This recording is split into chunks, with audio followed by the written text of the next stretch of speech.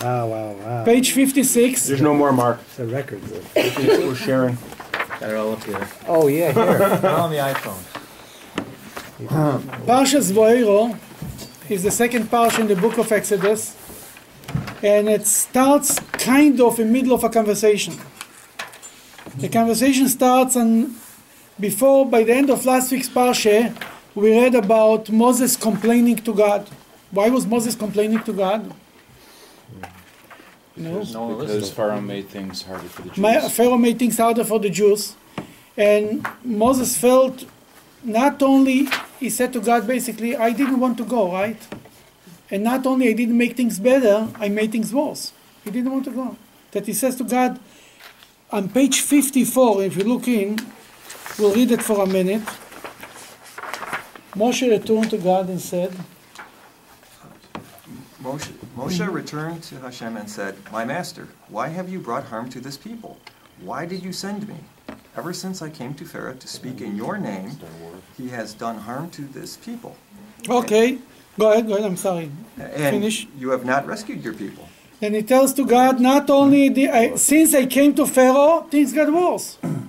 Moses was very upset about that he was the cause of the suffering of another Jew, of all people. You know, there is a prayer that we say every night before we go to sleep. Starts with the word Areini Moichel, and I forgive to everyone that made me angry and hurt me. And I'm asking from God that nobody should be punished because of me. Nobody should be punished because of me. It means to say, even if this person deserves a punishment because of me, I don't want to be a cause for suffering for anybody. Usually people say, what's the wish? What goes on comes on. Judaism doesn't believe in it. You don't want to be on your book, on your resume, anybody suffered because of you, even if he deserves it. You don't want to have any connection with it. That's what we say every night before we go to sleep. We ask from God, we say, I forgive everyone, and I want to make sure nobody suffers because of me. Now here, Moses felt not only he made things better, he made things worse. That he came to God and he complained. Here comes the answer. What God answered them? Adonai said to Moshe, Now you will see what I will do to Pharaoh. For by my strong hand he will let them go, and by a strong hand he will drive them out of his land. That first of all he tells them, don't worry, Pharaoh will throw him out of Egypt. That was great news for Moses. Because the Jewish people, if Pharaoh wouldn't chase them out of the country, wouldn't live. The Jews don't like to live. They like Egypt. Egypt is a civilized country. Leaving Egypt means going to the desert, going nowhere. Nobody wants to go nowhere. You don't want to be a slave, but you rather be a free man in Egypt than being a free man in the desert, eating manna, and then they didn't even know what they're going to eat. Then God told Moses, the Egyptian will eventually chase the Jews out of Egypt. Not only they will not be an obstacle for the Jews to leave Egypt, they will help the Jews to leave Egypt. And that's what actually happened at the 10th plague, when the killing of firstborn. The Jews wanted to bake bread. Why it became matzah? Because the Egyptians pushed them out of the country, chased them out of the country. That's why we have matzah. The matzah is a reminder of this miracle that that Pharaoh chased them out. That's the first part of the answer. Then starts on this week's parsha, page 56, a whole monologue. That on the face of it, you think it's almost like a blessing. Okay. Elohim spoke to Moshe and said to him, I am Adonai. I revealed myself to Abraham, to Yitzchak, and to Yaakov as Almighty Shaddai. But my name, Adonai, I did not make known to them. What does this mean? I revealed myself in the name Shakai and the name Hashem. I didn't reveal myself. God is kind of, as Rashi will say later, God is complaining to Moses about Moses. He said, where are the forefathers, the good guys? didn't question who me. never complained, who never questioned God. I gave Abraham a hard time and he didn't make a bull. Isaac got a hard time for me. Jacob, they always cleave to me. And you, Moshe Rabbeinu, you Moses, you right away, the first thing didn't go the way you want. I'm leaving. He's throwing the get. He's throwing the divorce papers. What is this? God is so this, and what does this mean with the name of God, with the name? He says, to them I reveal myself on a much lower level. And they still never question me. What does this mean on a much lower level? They didn't see miracles. Abraham, Isaac, and Jacob didn't see open miracles. Things worked out for them. If you want, you can see the miracle there. Yeah, I mean, Isaac was born. It was the biggest miracle in the world, but on their daily life, things were hard. And as Rashi brings later, God told Abraham, the land belongs to you, right? The land that you walk on, this is your land. This is our land. And what happened? He needed to bury Sarah. He had to buy a piece of property to bury Sarah. The land is mine, and I have to buy a gravesite for his own wife. The same thing with Isaac. He digged the wells and they gave him a hard time. Jacob needed to buy another piece of land. Shechem, in Nablus, Jacob bought a piece of land. Basically, what God told them it's going to happen, what actually happened in many cases, not always, but in many cases was a contradiction. Then he says, they never questioned me. They never said, why? They never said, what's going on here? And you, Moses, the first time you're doing it, and some things don't go exactly the way you want, you're asking why. Then who was better, the forefathers, the patriarchs, or Moses? Who is better? What do you think? It's called the 5 Books of Moses.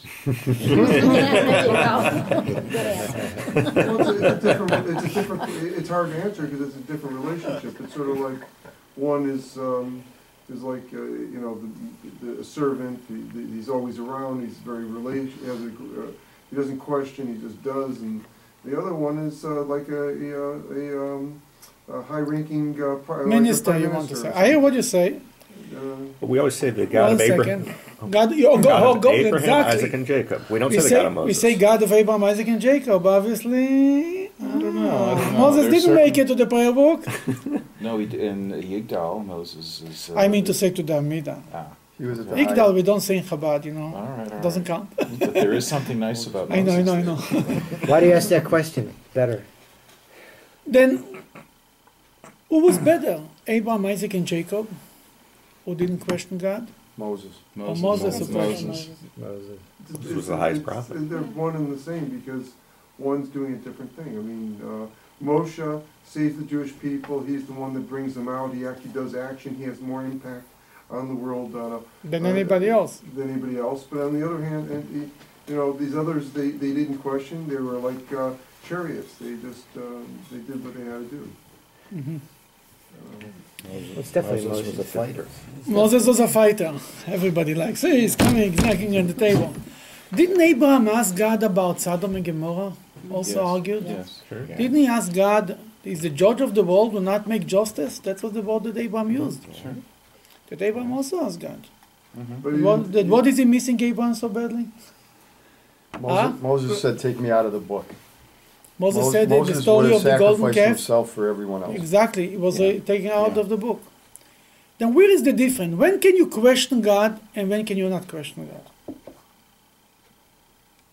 What do you think? You can't question them for yourself, but you can question them for others, maybe. That's a nice thought. Mm-hmm. Where we see it, when God told Abraham to sacrifice his son, it wasn't a punishment. God wanted to test him. How much? What is he ready to do for God? If he would start crying, God, I don't want to. God said, okay, don't. But you're not going to be Abraham. You didn't pass the test. That's nice. It's like going to the army. In the Israeli army, at least, the last, if they want to reach the elite units, they run, I think, a few hundred kilometers. It's like crazy. And many people give up on the road, on the way. They didn't make it to the elite unit. It's not a punishment. The punishment is not to make it to the elite unit. That's a test. It's not. Then God gave Abraham a test, and many tests. There is 10 tests that Abraham had. He never questioned God. It was to see if you're ready to join the army of God. Can you be Abraham? But when Abraham, it came about other people, when it came to a punishment, to destroy Sodom and Gomorrah was a punishment. To punish a people, even people of Sodom were horrible people who did the worst thing in the world. They never supported a poor man. In the laws in Sodom and Gomorrah were that you're not allowed to give charity. If you're caught giving charity, you'll be killed. And that's why that's a whole story in the Medrash that the daughter of Lot was caught giving charity and they killed her. Then God wants to destroy Sodom and Gomorrah. I mean, a regular guy would tell God, you waited, why you waited so long? I mean, get rid of them. Abraham defended the people of Sodom and Gomorrah. Who he defended? Defended good people. He didn't defend them. He defended the righteous. He wanted to save the whole city for the sake of the righteous, right? He said it would be 50, God said 50. How about 40? About 30? He couldn't find 10 righteous. He wanted for 10 righteous people to save a bunch of criminals. Not only bad people who don't help anybody, nobody else other. That's the law of the land. It's not like there is a few bad people who don't like to give charity. Nobody wants to, that's the law. You're not allowed to give charity. Abraham defended this kind of people. And he asked God and he argued. The same thing here is Moses. Who is him? Moses is not asking God why I'm suffering, why I had to run away from Egypt. I tried to save the Jew and I killed the Egyptian. God, how do you do it to me? Now Moses wants to kill me. A Pharaoh wants to kill me and I had to run away from Egypt. He never stopped and asked this question. He was 60 years in Midian with Noah, in the middle of nowhere with Jethro. And all his, it's nice that he's married, but he has no friends, no family, no nothing. The whole Jewish people are in Egypt and he's the only one in Midian. He never questioned it. Never questioned God about anything personal. The things didn't work out the way he wanted. Or he suffered. You don't even know what happened with Moses because it was never an issue. At the end he questioned pretty good. What did he question? He wanted to enter the land of Israel. Yeah. He didn't question. He begged God to enter the land of Israel. But here it comes to suffering of the Jewish people. Somebody else, Moses comes, what's going on here? God liked it. Not only God was upset with them. When somebody really defends the Jewish people, that's what God wants to see. We spoke not long about how Elijah the prophet lost his job because he complained about the Jewish people. Mm-hmm. He complained once, also at Mount Sinai. He was at Mount Sinai. Somehow he made it to Mount Sinai. He complained once. God told him, gave him a second chance, sent him, what are you doing here, Elijah? He said the same thing again. God told him, go appoint Elisha to be the next prophet. And as Rashi puts it, I don't need your prophecy if you are saying bad things about the Jewish people. Then here, God wanted Moses, ultimately Moses did the right thing. He defended the Jewish people. Because he was working for others. He was defending others. In life, usually the question is, God forbid when somebody goes through a loss or whatever it is, why me? By Moses it was, why him? Not why me. I never heard anybody asking, why him? Why is he suffering? Why me? That's the difference. It's why me or why him. And that's what Moses. Moses was always defending another person. Wait, I have to ask you a question when you're talking about Elijah saying, talk bad about the Jewish people. Mm-hmm. He got in trouble. Mm-hmm. But then Jeremiah, doesn't he speak bad, or that's different bad? Jeremiah speaks to the people and he tells them that they are bad, but he doesn't turn to God and speaks bad about the people. There is another prophet, Isaiah. Isaiah said when God started to give Isaiah the prophecy, the first prophecy, it's here, but it's in Hebrew only, then there will be no point to point it out to you. It's actually the Haftorah of the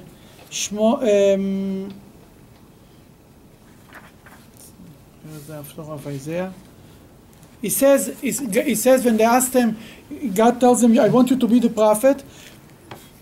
That he says, who am I? I'm a impure person sitting among a nation with impure lips. He compared the Jewish people to impure people, that they have impure lips. Then God, right away in the prophecy, angel run with a coal and burned his lips a little bit. And he says, how dare you speak bad about the Jewish people? And later there is a horrible story according to the Medrash that happened to Isaiah. I don't even want to repeat it. It's all because he said that the Jewish people have impure lips. Then we see it, always God wants a leader, any one of us, to defend other people, even when it's against God, so to speak. Another point you can see here, people say, he has questions of God. Abraham questioned God, and what therefore? He went to worship idols, he left the religion, he left the shul. Moses questioned God, he left the shul. No. He asked why. There is every human being sees suffering, then it naturally comes out an outcry. Why is it happening? But then he stops and he thinks, well, this is God. And who am I to understand God? Why even try to understand God? Trying to understand God is a level of arrogance. I want to understand God. How can a mortal, understand God? Then asking questions is not only not a contradiction to belief, that's what leads to a deeper belief. Then asking questions comes from the heart, and it's a normal reaction. If somebody comes and sees suffering and he says, if God did that, obviously it must be like this. That's a person who is heartless, is cruel. You don't care that people suffer. Then it's a very natural reaction to scream why. But after, when you think about it and you understand who you're asking and who is doing this, and it's God, then you say, then I have to accept it. And that's what you learn by the biggest two believers, Abraham and Moses, ask questions. The Rebbe wrote it to Eli Wiesel. Eli Wiesel used to come to the Rebbe, and he had a lot of questions and issues with God, with the Holocaust. He didn't want to get married, and so on. That the Rebbe writes him in a letter this point, that the biggest believers ask questions and only led them to even a deeper belief. They didn't, not because I don't understand something, I throw the whole thing out. So I don't understand. God never made a contract with me to understand. If it makes sense, if I understand, beautiful, very nice. And that's why we have to educate our children. First of all, we do it because God said so. If you can understand why, beautiful. If you can't, we can't. That's the first speech. Okay, now we'll read it. Before we go on, go ahead, please. A question about the two names for God here. El Shaddai, or Shaddai as the case may be, is usually translated as the God of sufficiency. It's enough. God of enough. It stops. Okay. It stops, so he hasn't delivered on his promises yet, I guess is kind of the implication. No, it means to say that he doesn't necessarily make miracles. He holds back. Basically, that's what the Shin Daled Yud means, yeah. And Adonai, or the Yud He Vav He. Yud He Vav He, that's the name of that represents miracles, that represents above nature. Isn't that, it's the more personal name of God too? I mean, we could use other names like Elohim. You're right. Elohim is in nature, and Yud He Vav He is above nature. Yes. What does that tell us though when God uses these two particular names? That he says to Abraham, Isaac, and Jacob, I did not make miracles. To you, Moses, I'm making miracles, and you still complain. That's what he says. It says, here he tells them, I am Hashem in the name of Yud He Vav He, right? And he says to the forefathers, Abraham, Isaac, and Jacob, I didn't give him this name. I didn't reveal myself to them on this level. And they still had faith. And you, why do I complain? Well, there were miracles just on a different level. They weren't the overt. Well, obviously, Isaac was born, was a big miracle, but was not on the level of Moses. Put your hand on, comes out, it's a leprosy. To take your stick, your staff, throw it on the floor, it turns into a snake. It was a whole different story. We never heard of Abraham, Isaac, and Jacob, this kind of level of business. What about Abraham going into the fire and surviving? That's written in the Medrash, it's not in the text. Abraham jumped into the fire, and he didn't know if he'll survive or not. Okay. And Hashem helped and made a miracle. But these open miracles that God tells Moses, do this and this will turn. Moses was like an open checkbook. Whatever he wanted was taking place. Never before. That's why the story of the Exodus is the story of the Jewish people. By the Exodus, God established his credibility, his credit as the one who runs the world, one who runs the show.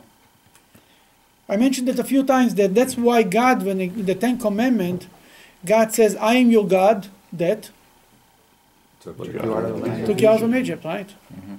That was like his resume. Who am I? I'm God. Here, I'm the head of the company. If I would be God, I would say, I'm God We created the Created who world. created the world, right?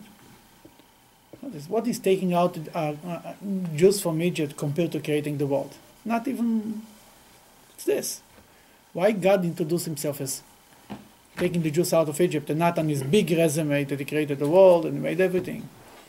Because creating the world, many people believe that God created the world, but left. Running the show, taking the Jews out of Egypt, means that God is doing everything. That everything that happens in my life now, this minute, is controlled by God, is made by God. And that's much harder for people to believe. And that's what the whole story of Exodus proved to people. Everything is by God. Everything is happening. There is God's direct connection to people.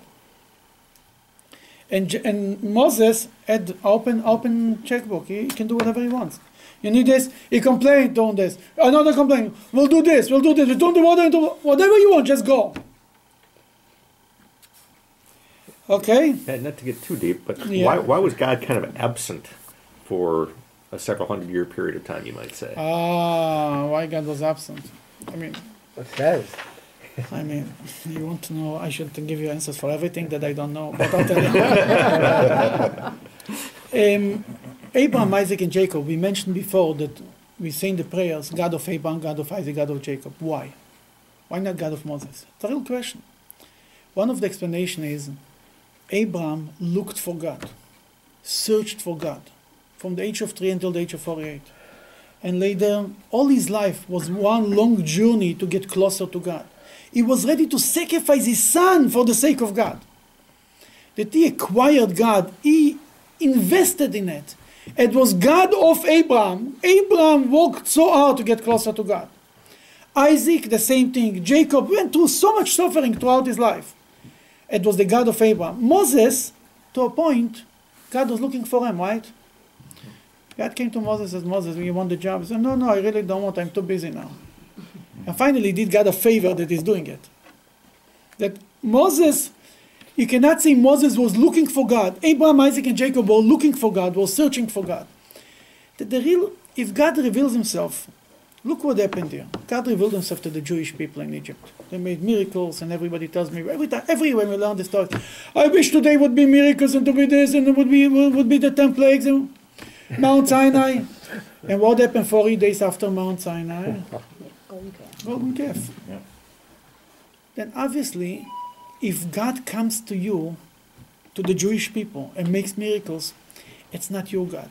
That the ultimate is when you search for God, the more you search for God, the more you invest it, the more it's yours. Which mitzvah is more dear to you? A mitzvah that you had a hard time to do it. I mean, somebody told me a story that once he was in Spain for Purim, and he drove himself crazy for an hour until he found the synagogue to read the Megillah. Since then, every year Purim, he has a certain sweetness, flavor to this holiday, to hearing the Megillah. Every year when he reads the Megillah, when he listens to the Megillah, he remembers the story that how much he put effort into reading the Megillah. The more you invest in your Judaism, the more is your Judaism worthwhile. That Abraham, Isaac, and Jacob, that was the real journey. Here, the Jews were in Egypt. They were in trouble. We had to save them. There was no other choice. You had to get them out of Egypt. It's written that if God would wait another minute, they would be lost. What do you mean they would be lost? They would be assimilated. They actually they were so assimilated, we almost lost them. Then God had to pull them out of Egypt. But the real thing is not when you do things because God makes miracles. The real thing is when you do it on your own. That's why Jews today, without miracles, 3,300 years after Mount Sinai, still do mitzvahs without prophets. There is no prophets, official prophets for 2,000 years. More, 2,500 years, without the Talmudic rabbis. And we still are observant and we find our way to God. That's a real accomplishment. And somebody makes you 10 miracles and you say, oh God, oh yeah, that's God. You have a choice. You have to admit that there is a God. Almost the Jews in Egypt almost did not have free choice. It's written at Mount Sinai. It was written that God forced the Jews to receive the Torah. What means he forced them? He brought police. It was such a revelation of God that you couldn't say no. You see God in front of your eyes. You want the Torah. What are you going to say no? Standing in front of a very great man, he asks you, you want to do it for me, this favor? Are you going to tell him no? You can't. That's what happened at Mount Sinai. That was not a true free choice. It's written when it was a true free choice. On Purim, the whole year there, that the Jews in Persia had a choice to convert to the Persian religion and save their lives, or to stay Jewish and be annihilated. They didn't know how these things will play out. And nobody converted to the other religion. Then the Talmud points out, then was the time that they make the choice. It was a true choice. There was no miracles, no open miracles. The name of God is not mentioned in the Megillah. That's your accomplishment. Then you want to have Abraham, Isaac, and Jacob. Normally, God doesn't reveal himself. Normally, God, what the word olam in Hebrew means elem. Elem means cover up. You look in the world, you don't see God. Our job is to find God in life. Look a little deeper, you see how this works out for you, and this happens in this, and you see the end of God. Normally, you don't see God. You see bad people controlling the world. Anybody who is worse is more successful. Then you don't. That's the whole system is like this. What happened by Moses is an unusual thing. It's God like interrupting the show, changing the story, changing the regular nature, and proving that he's God. That from time to time God makes miracles like this. Throughout Jewish history, the Entebbe, when they rescued exactly, then the Rebbe said that's one of the miracles God shows from time to time that he runs the world. Persian Gulf War, the whole world was fighting for Israel. Saudi Arabia was fighting Iraq because they are throwing bombs on Israel. That's a messianic concept. And the Jews didn't have to fight one bullet, didn't have to shoot. These are things that happen from time to time in the world, and also in a person's private life. He sees from time to time miracles that God shows him. I'm running the show. But in the regular, natural situation, it's your job to find God.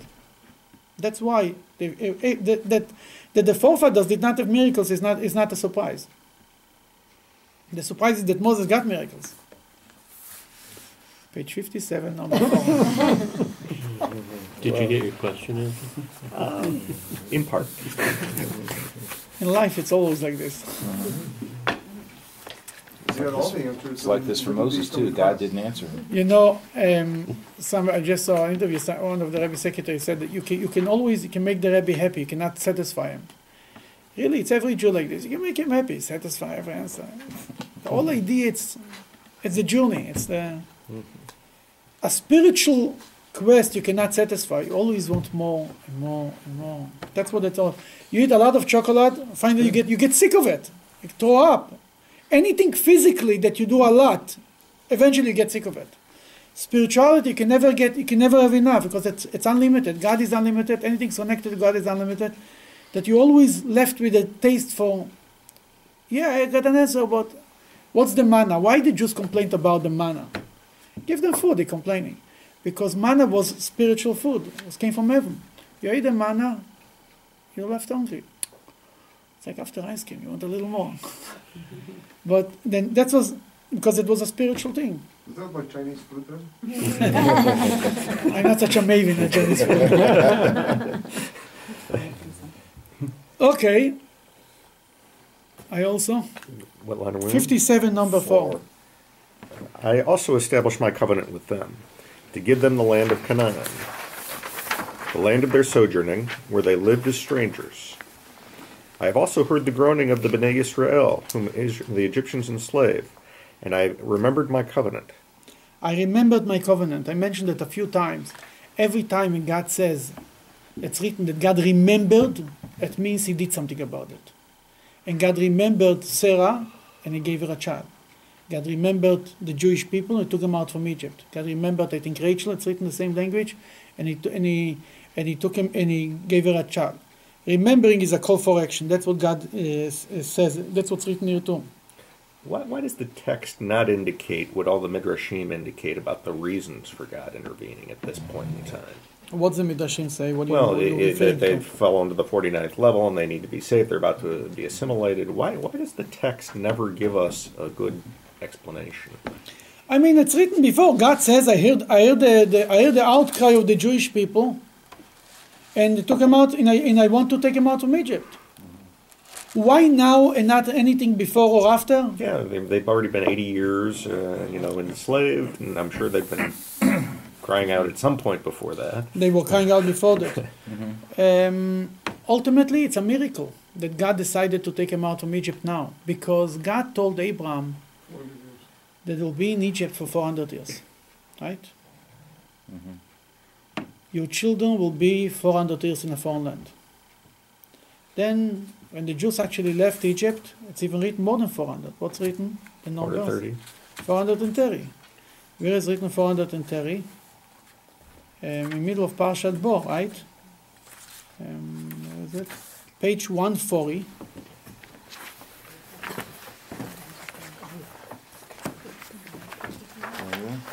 Number 40. You want to read? The habitation of the Bnei Israel living in Egypt lasted 430 years. Okay, you see the long Rashi? He's trying to make sense of what's going on here. How long were the Jews in Egypt? 210. Then how is it 430? That after all the calculations, from the day God told Abraham that his children are going to suffer for 400 years, past 430 years. From the birth of Isaac until they left Egypt, past 400 years. What I mean to say is, this that God decided to take the Jews out of Egypt after 210 and make the calculation the way he wants it, that was a miracle. That was not a normal thing. It was a kindness of God.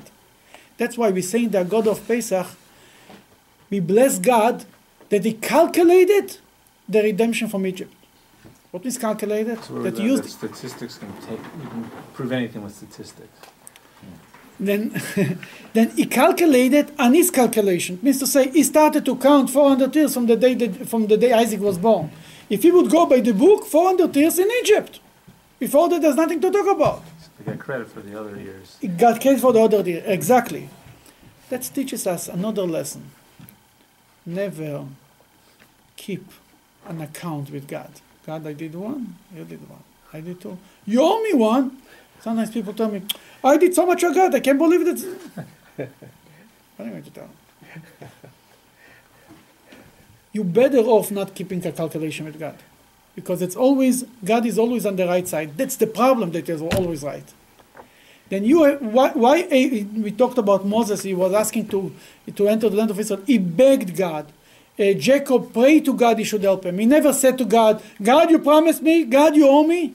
Because it's always better, leave the calculation for God. He will always be kinder for you if you leave it for him. And that's what happened here.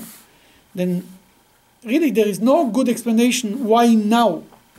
Then the Talmud comes and the Medrash and says they were almost, obviously, why God decided to take them out of Egypt, because it would be too late. Yeah. It would be late, that would be too late. In the text, do we need an explanation to take somebody out from suffering? The explanation is why they suffered until now. Why are you taking them out from suffering? Okay, we are in page 58. So they started from when Isaac was born, right? From Isaac was born. 400 from Isaac was born. 430 from the day God told it to Abraham that his children are going to be slaves. Okay. And that's why we need the Talmud and the commentaries to explain us the Bible. If a person reads the Bible by itself, he doesn't know what's going on here. One is placed at 400, one is 430. When you start to make the calculation, it's only 210. That's you cannot just learn just the text.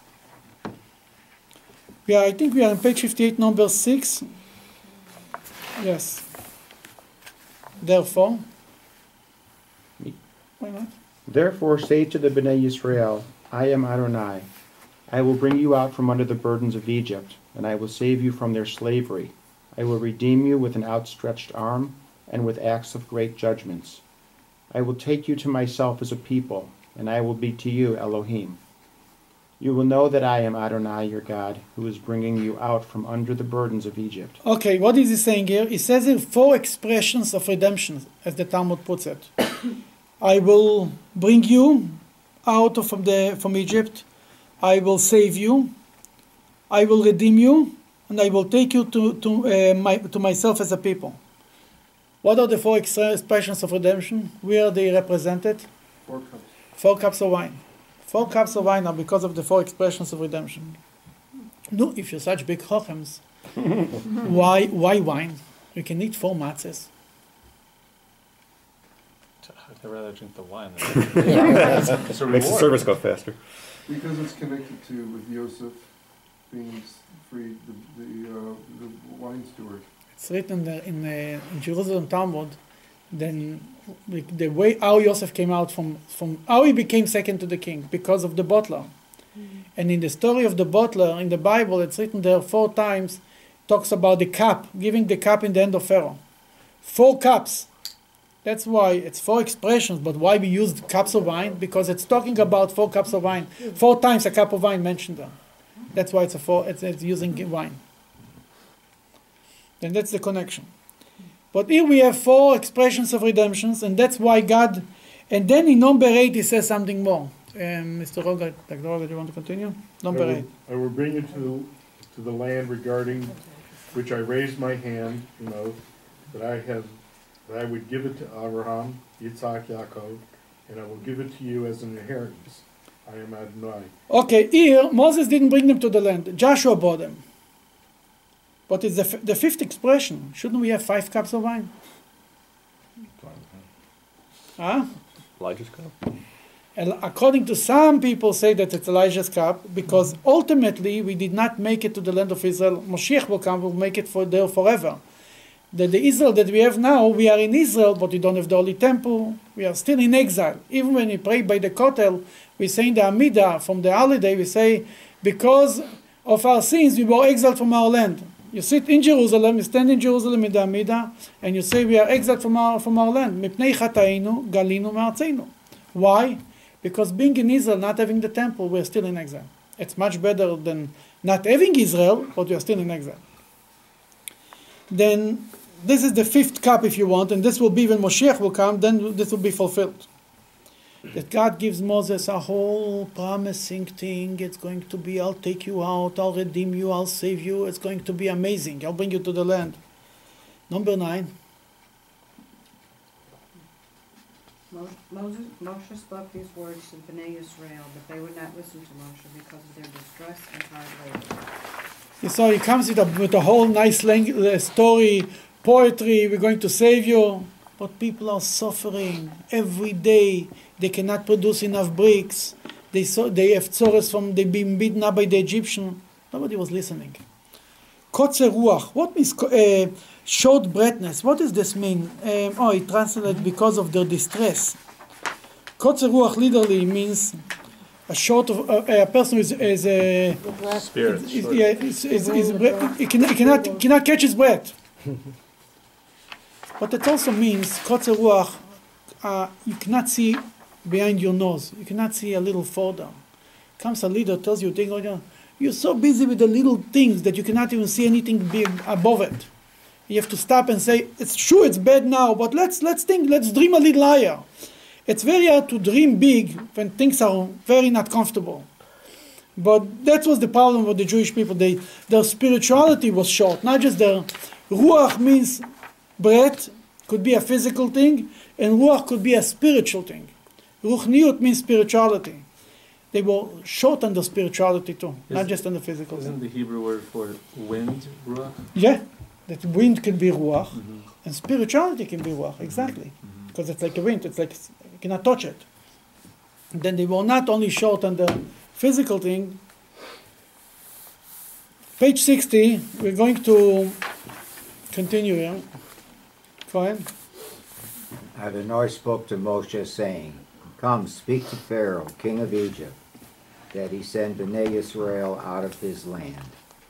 Moshe spoke before Adonai, saying, Behold, Bnei Israel have not listened to me. And how then will Pharaoh listen to me? I whose lips are covered. He says, if the Jews don't believe me, if the Jews don't listen, how would Pharaoh listen to me?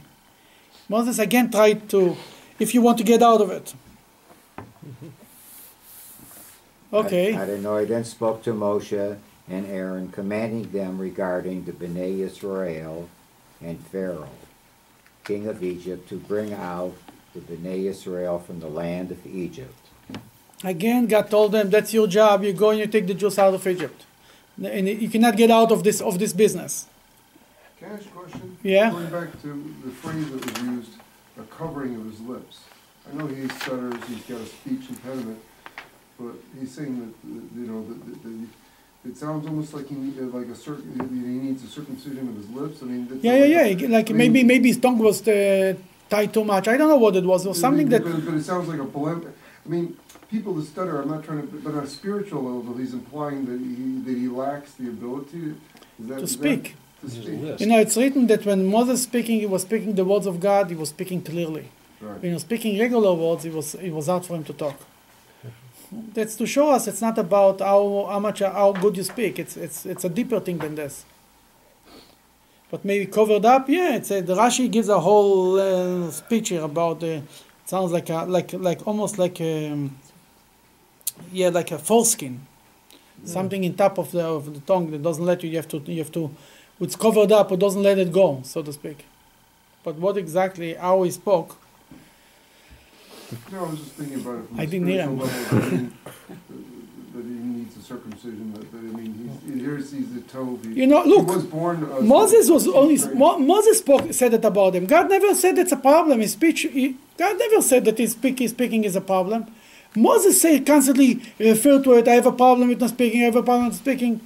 God didn't say a problem. Then when God told him, oh, you have a problem, that I'll give you Aaron. Moses basically initiated the whole business that Aaron should be a speaker. God appointed Moses, one leader. Moses says, I want Aaron next to me. A part of the reason because Aaron was his older brother. He was 83 years old. Moses was 80, and Aaron was 83, as you're going to learn. And Aaron was the leader by the Jewish people in Egypt. For the whole 80 years, Moses ran away, right? Moses was first a prince in Egypt. Moses' parents, Amram and Yocheved, Amram was the leader of the Jewish people. Then comes, after Amram, who was the next leader? The oldest son, Aaron. Aaron was with the Jews for all this time of the suffering. Aaron was there, loving them, caring for them, supporting them. Moses had a big problem. He says, I come up and I push away Aaron. He didn't like it. God told him, Aaron will love it, don't worry, Aaron will be happy for you. And eventually it ended up to be like a leadership of two. Moses speaks to God, Aaron speaks to Pharaoh, and Aaron speaks to the people too. And that's how they work together. But Moses really initiated it, because he didn't want to push away Aaron. Quick question going back to the comparison between the patriarchs and Moses. Every time God calls one of the patriarchs, you hear Hineni. Basically, here I am, ready, willing, and able, for all intents and purposes. And now Moses is backing, every chance he gets, 6 chances, whatever it is, can't do it, won't do it, not equipped to do it. He did say Hineni at the burning bush, didn't he? I think he said Hineni by the burning bush. I'm pretty sure. Yeah, I think he's right, yes. He didn't know what was going on then. No, God calls him Moses, Hineni. He does say that, yeah. No, he says Hineni, yes. Absolutely. Well, he called him by name. Here I am.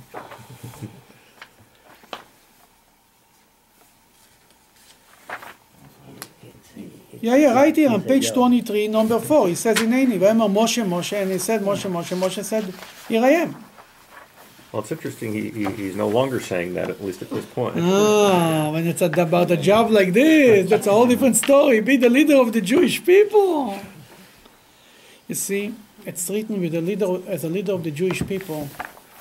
No matter what you do, it's your fault, and you're not allowed to insult any Jew or not even put them down, because they're the children of the princess. They're the children of God. That whatever you do, you have to respect them as most and treat them like the children of God.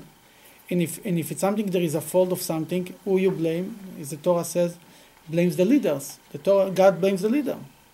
Then being a leader of the Jewish people is not such a hot job. Not everybody, I mean, they're not surprised that Moses didn't want the job. But more the more he said no, I would say, the more he negotiated, the more he got from God out that he will take care of the Jewish people. Who can say, how do you make it worse? Because I went. And you beg them, then he can complain. He can, that Moses utilized his buying power, his power of refusing for the sake of the Jewish people, never for himself. So every time he refuses, he gets a better deal from God for the people? Absolutely, always. It says by the golden calf, God tells them, we'll start from your noon. Moses gives ultimatums. Who can give ultimatums? You beg them, you can give an ultimatum. But he utilized it only for the Jewish people, never for himself. Nothing. Now we come to something different. Satisfied? Happy, not satisfied. Now, in the middle of the whole story, comes a new section. A section of genealogy. Iches. Who is Moses? Suddenly the Torah remembered to tell us who Moses is. We're talking about Moses forever. But before, how we know Moses was born? Who was Moses born? What's written in the Bible? In the Bible is written a strange thing. You read right at the beginning of the, I think the second chapter. Yeah, the beginning of a second chapter, on page 10, the Torah starts a very strange way.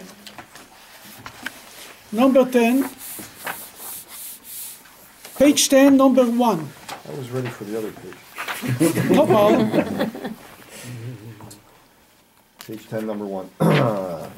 A man of the house of Levi went and married the daughter of Levi. Really? A man of the house of Levi? They don't have names. Then the woman conceived, continue.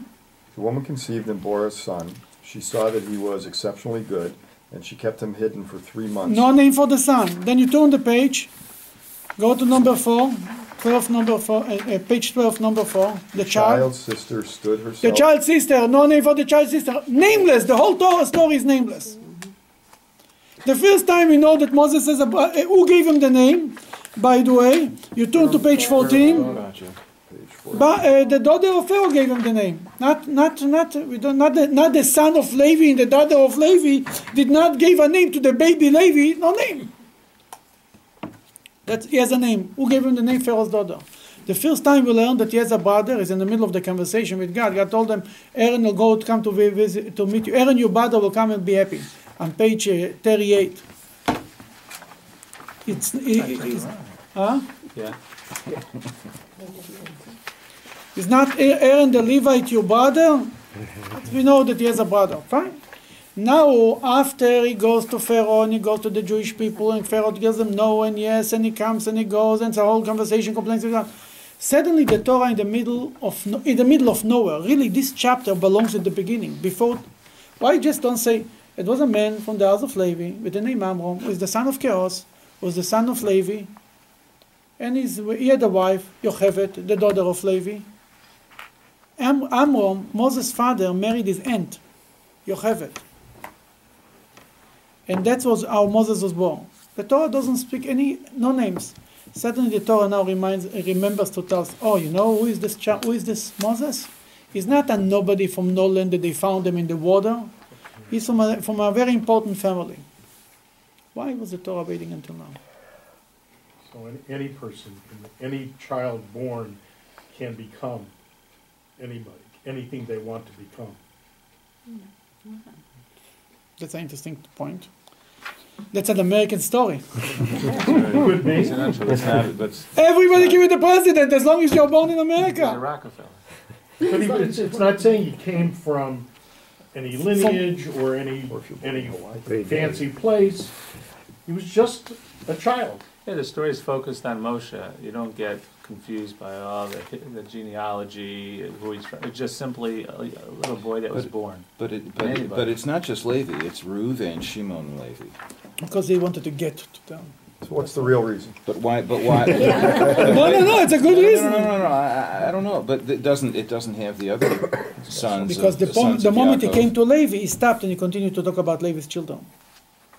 But what Reuven, Shimon, and Levi have in common is they were rebuked by Yitzhak. That's what Rashi says, yes. According to some Midrashim, I remember to see that Reuven, Shimon, and Levi, all three tribes were not really working too hard in Egypt. They had more of a free, they got it more easier. Not only Levi, but also Reuven and Shimon. But why is this written only here? And if it's all about nobody who can reach to greatness, who cares who Moses is? Why we suddenly make from it a big deal about it? It's almost like it was predestined, where Moses killed the Egyptian and left Egypt. Obviously, his family knew who he was. Everybody knew who he was. And I guess they were in touch through the years, maybe with the Pony Express or something. And he knew what was going on in the I think he knew what's going on in Egypt. I know he knew that he was Jewish. You know, there was not a secret. When she finds the baby, the daughter of Pharaoh, she says, right away, it's a Jewish baby. And she brought the mother and the sister. Then secrets like this don't hold on for long. He was raised with two educations. His mother raised him with the Jewish education. You're right. And Pharaoh's daughter Pharaoh's also. daughter raised him with an Egyptian education. So, yeah, you're right. Could be. Yeah, he was for sure raised differently than the rest of them. Right. He was raised in the palace. I mean, he was not a guy from the shul. He was a guy from the palace. He knew what's exactly. When he came to Pharaoh and told them, "Let my people go," he wasn't a stranger who doesn't know from anything. He was one of them who comes to speak to them. But I really don't know. I mean, there is many explanations why here. I don't know. But at least you have to know that there's something strange here. You want to read on page 63? Maybe the Torah wants to teach us, if God sends a Moses, it doesn't really make a difference who he is. You have to listen to him because God said so. Moses shows up a Moses. Doesn't make a difference who he is. He speaks in the name of God. That's good enough. Oh, who is Moses? Who is his grandmother? Who cares? God sent him. That's what you have to do. After the Jewish people accepted them and the machine is working, then God comes by the way and he says, by the way, Moses is not a nobody from no land. He is from the genealogy. He's right there. He's from the right family. It's the right continuation. But that I'll tell you when I want, not when you want. What's the lesson here? The lesson is, God tells you something to do it. Maybe it will be 200 years later you'll discover that he was right. And then you say, well, God, if I would know 200 years ago that that's the reason we would do it, then you lose the point. The whole idea is to do the mitzvah because God said so.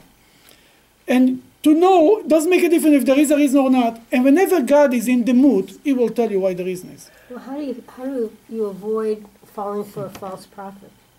If there's no lineage or yichus or anything that you can speak of?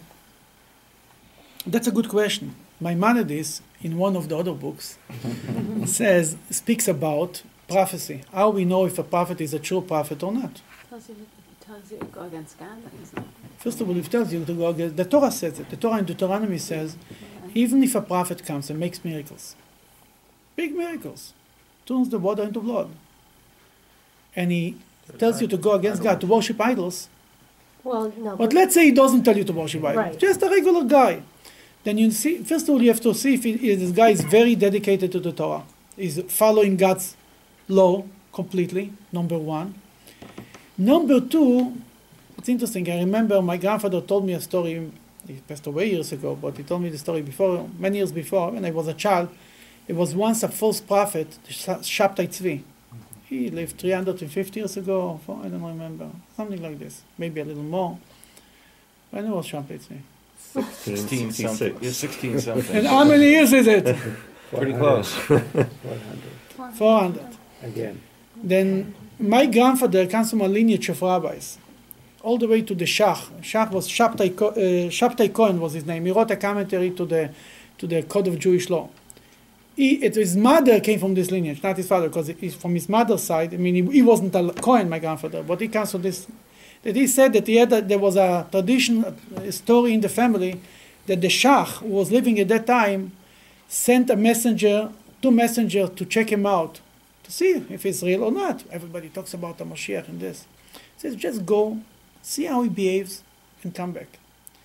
They came back, he started to tell them, tell me from the beginning, you came, what he did? He says he was sleeping. In the afternoon, taking a nap. We were waiting, then he got up, and he started to talk to us. That he asked them, did he wash his hand after he got up? When you sleep more than 20 minutes, you have to wash your hand. They said no. He said he's not a Moshiach. That was enough for him.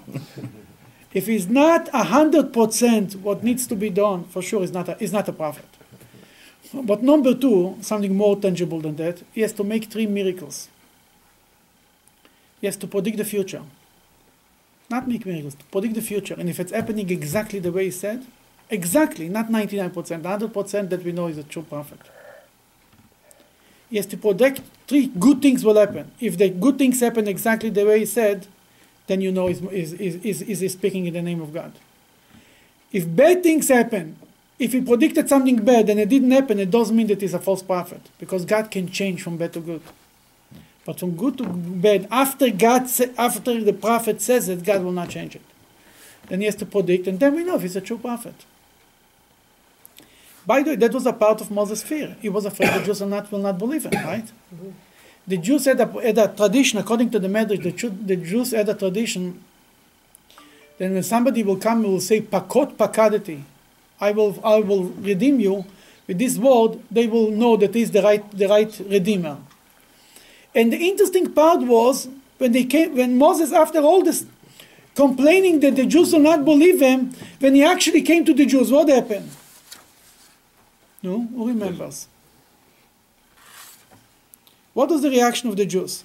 Was it just what we read, that they weren't listening, or are you saying the first time? Page 45. And the first time he came to the Jews, he said the whole conversation between God and Moses is not about Pharaoh not believing me.